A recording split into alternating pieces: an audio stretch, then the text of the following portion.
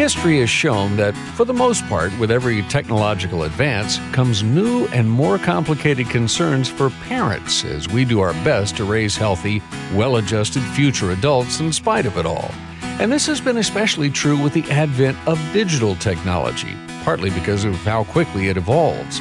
And today, because many digital devices and digitally linked social behaviors have become ingrained in our culture to the point of being considered a kind of sustenance by many people, we have to prepare our kids to navigate this digital age in ways that are safe and God-honoring.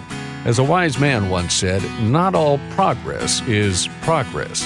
So today, we'll be exploring the Teen's Guide to Social Media and Mobile Devices. That's today on License to Parent. Well, hello and welcome once again to License to Parent, the radio outreach of Shepherd's Hill Academy, a year-long Christ-centered residential program helping teens in crisis and, by extension, their families. I'm Rich Rosell, and our host on License to Parent is Trace Embry, the founder and director of Shepherd's Hill. And Trace, as more and more inventions are birthed out of the digital age and more apps are birthed out of, well, just the realm of mobile devices and social media alone, it is really making the 21st century child-rearing experience a bit different than what we thought we were signing up for, isn't it? Yeah, I think arguably more challenging, but certainly more complicated than any time in history. And since so many of us have now bought the culturally induced lie that, quote, busyness is actually an indicator of our significance, success, or self-worth, I also think that as parents, we're now forced, really, to realize our limitations as human beings. So we have to be discerning enough and wise enough to understand our times and then brave enough to know what to do and then go out and do it, just like the sons of Issachar did in 1 Chronicles 12:32, especially as Christian parents.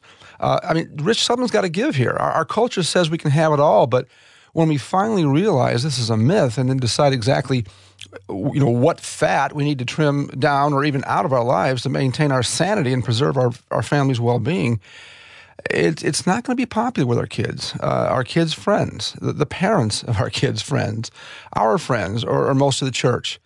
But I think getting smartphones totally out of the hands of our kids may be the best and simplest option. I know it's swimming upstream against the cultural tide, and that's never easy or popular. But just like the parent who's told to put the oxygen mask on first in the case of an airline emergency to ultimately save his kids, I think parents have got to also think about putting themselves in self-preservation mode a bit more at home. Again, not just to save themselves, but to ultimately save their kids. For some parents, that may mean cutting their work hours back or maybe coming home from work entirely. Maybe it means cutting back on extracurricular activities like sports, perhaps. But when you look at science, the stats, the news, and just look around the world around you, how we and our kids interact with digital technology seems to me to be the first area we need to reevaluate as parents. Because this is where the greatest degree of fat actually exists, figuratively and literally. Yep. And in this fat is a tremendous amount of poison. Rich, I actually want my kids to have cell phones for safety and communication purposes. Cell phones. Cell phones, yeah. But I think smartphones are addictive adult toys. I also think there's a good case to be made that we've inadvertently exasperated our kids, provoked them to anger, and caused them to stumble by not being more wise and vigilant in this area, by giving them smartphones in the first place. Mm-hmm. And, we know what Jesus said about causing one of these little ones to stumble. And all just because we want to be culturally relevant or accepted?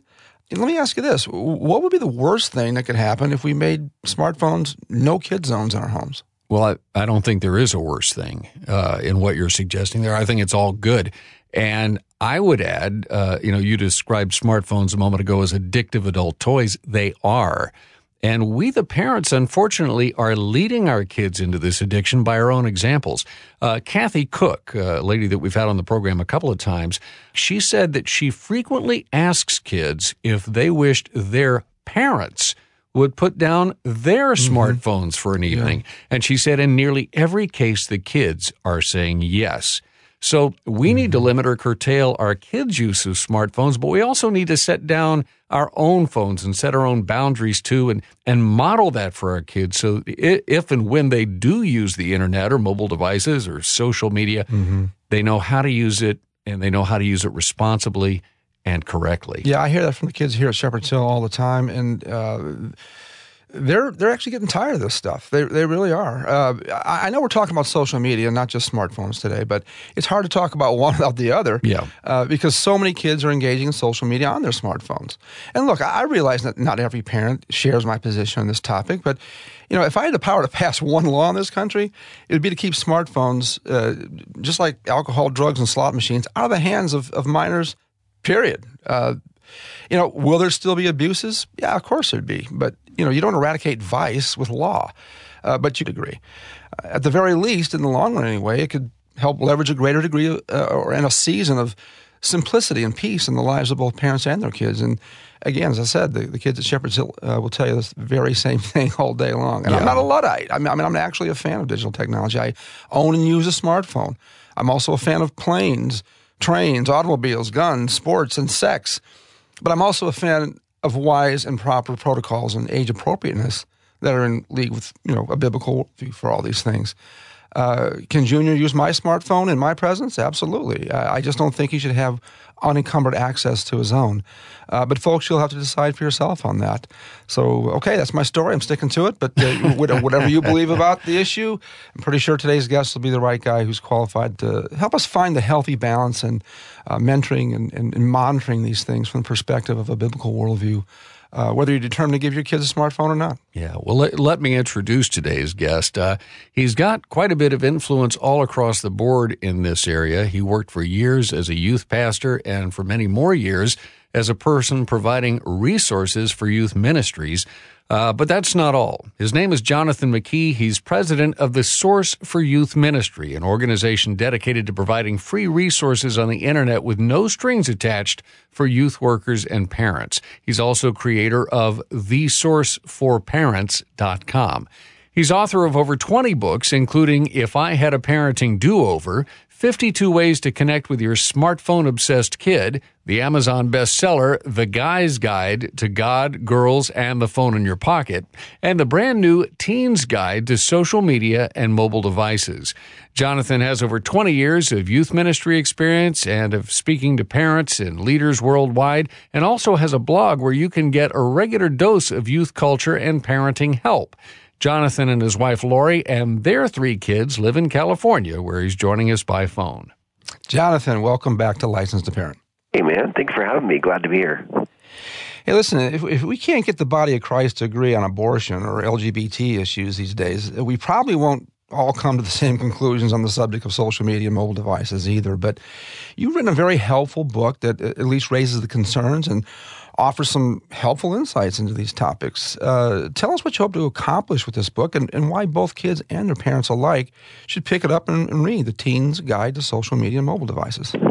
Sure. When I address young people about this issue, whether I'm talking to them at school assemblies or whether address them in a book like this one, I don't come across as someone who's telling them what to do and telling them, here's what you should do. And I definitely don't come across, me with my own smartphone in my pocket saying, hey, don't have a smartphone.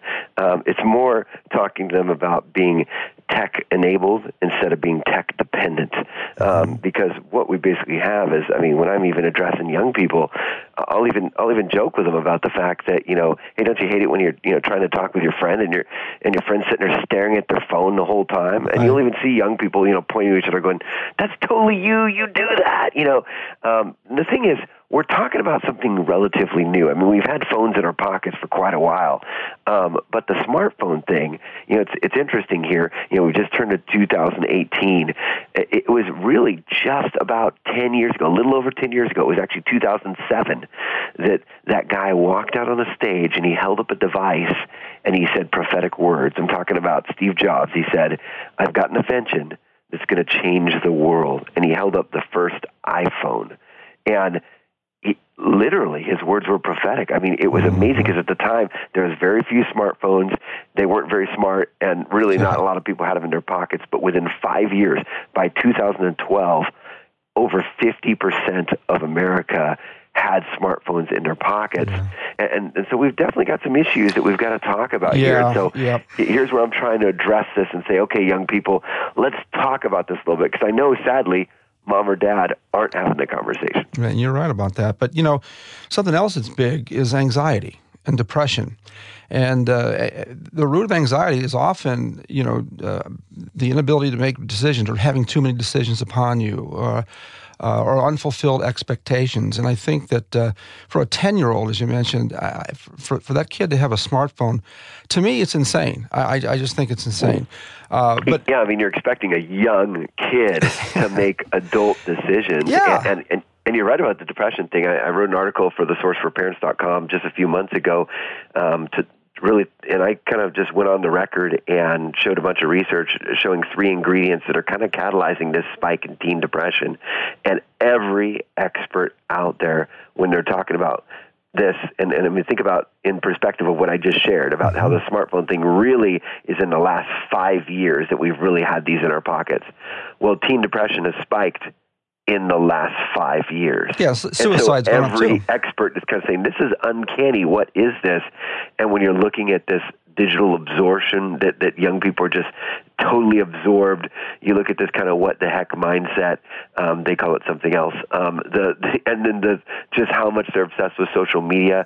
Where now you got to not just be liked by everybody, man. Also now we have this digital tool that actually shows us on the record how liked we are. Yeah, it's huge. Yeah, it is. And of course, suicide's not working with anxiety and depression as well. And there's a case to be made that social media is a vehicle for some of this also. You had mentioned that you don't tell kids what to do. I'm thinking about the movie It's a Wonderful Life. I don't know if you've seen that or not, but George Bailey has a problem. He needs some counsel. He sees a sign that says, "Ask Dad, he knows." As parents, why shouldn't we tell our kids what to do?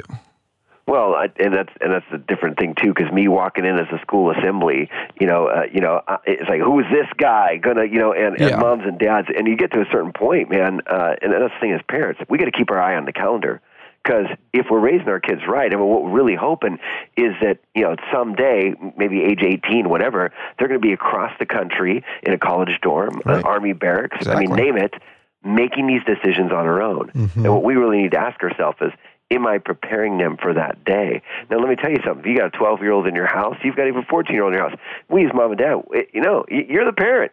Yeah. You do tell your kid what to do. But as our kids are getting older, we have to be a little more strategic about this because it's funny. I mean, teenagers, they don't want some adult tell them how they should live their life. But it's funny how these young people are really open to real-life stories about, and we're talking about a subject they're interested in, this device they love, this thing they carry with them all the time. So when I start talking with young people about this and stuff, saying, you shouldn't have your phone, it's bad, whatever, I actually, I'll tell them intriguing stories. Like, as a matter of fact, when I tell them the history of Snapchat in chapter 10 of this book, this is one of their favorite apps. This is something they use all the time. When I tell them a little bit about how it was created and some of the stuff that was, some of the drama that was intertwined, they're fascinated by that. When I tell them kind of the truth about the pictures really not disappearing and where they go and how many people have been taking those pictures and show, they're like, whoa, wait a minute. When I, in chapter 17, share about an experiment in Car and Driver magazine where researchers actually served people alcohol and tested their reaction times in a simulator, comparing those reaction times to sober drivers who are texting and driving, those are the kind of things, those are the stories that speak loudly to the kids and gives them memorable information that shapes those choices they're making out on their own when mom and dad aren't standing over their shoulder. No, you're right. So that's what I'm trying to do is give them this compelling information so they can go, hey, wait a second, and think about these choices as they are out there on their own. Yeah. As an outsider, I think your approach complements a parent's authority to tell their kids how things should be. I think it's brilliant the way you put the book together that way. Anyone over the age of 35 pretty much remembers what life was like when all your friends, family, and half the world weren't virtually in the same room with you all the time, at least potentially in the room with you. But today's kids almost never knew life without that constant access. So they really don't know what they don't know, and they don't miss what they don't miss. Unless we give, these kids the gift of at least a season that's more conducive for real intimacy and connectedness, a month, a week, or even a day of being unplugged, they'll likely never experience what we experience growing up every day. Is there any merit to orchestrating these kind of digital fasts of sorts, regardless of what our kids might think about them? I mean, Oh, no, absolutely. And that's the thing is, since young people are recognizing this, and since they're recognizing the frustration of wanting to talk with their friends and their friends ignoring them because they're staring at their own phones and stuff like that, I talk about this. I mean, the opening chapter in the book, Love the One You're With, I talk about this whole, this social media myth and talking about how social media is making us less social. And most young people, because I had about 100 young people try the book out before it hit the printing press, and I was like, okay, criticism, I want to hear it. Here, read this. And it was amazing, the responses, because I almost kind of expected some pushback on that chapter. And I didn't even get pushback on that chapter. They were all kind of like, oh yeah, that's dead on. That's my dead experience. on. Yep. Yeah, they resonated that because they live it, So telling them to, chapter 11, reevaluate your screen time, chapter 12, frequent tech-free zones, talking about this kind of stuff of thinking before you post. And something like Snapchat, we see young people post something all the time, and they think, oh, it's going to disappear, and they realize it didn't. Yeah. Nothing you post on the internet or in the social media world is ever temporary. Ask any internet expert. Yeah. It can be grabbed, it can be snagged, and someday you're going to be in a job interview, and they're going to say, so what was this right here that you said? Hope you're listening, kids. Yep.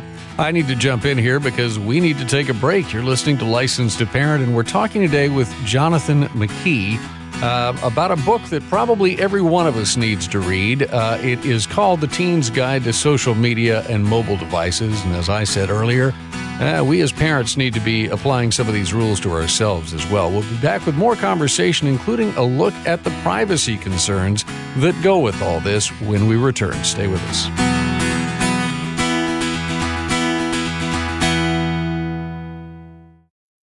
The world of digital technology is always changing, and it's changing you if you're comfortable with technology or not. Your kids may take technology almost completely for granted and rarely notice its effects. On the other hand, you may adapt to technology more slowly, but are affected by the digital invasion just as much as your kids. In the book, The Digital Invasion, How Technology is Shaping You and Your Relationships, authors Dr. Archibald Hart and Sylvia Hart-Fried uncover the ways digital technology is changing us from within, physically, mentally, and especially spiritually, and offers therapeutic and biblical strategies to become good stewards of our digital lives. The Digital Invasion also includes 10 pages featuring Trace Embry of Shepherd's Hill Academy. Find The Digital Invasion in the store at licensedtoparent.org. Proceeds support the Shepherd's Hill Academy Student Scholarship Fund. Teen rebellion, depression, addiction, rage, cutting, and suicide are destroying our families today. But there is a way out. Shepherd's Hill Academy offers a 12-month, Christ-centered nonprofit residential program where kids are being transformed with a biblical worldview and often medication-free. Christian apologist Ravi Zacharias is just one of many Christian leaders who understands what's happening at Shepherd's Hill Academy. It really is such an honor to come alongside Shepherd's Hill Ministries and Licensed to Parent to rescue those who have been seduced along the way. I cannot gainsay how important this is, and to get behind a ministry like this, one will find the rewards to be extremely powerful in changing society. Get the help you need at Shepherd's Hill Academy. Go to helpmytroubledteen.org. helpmytroubledteen.org.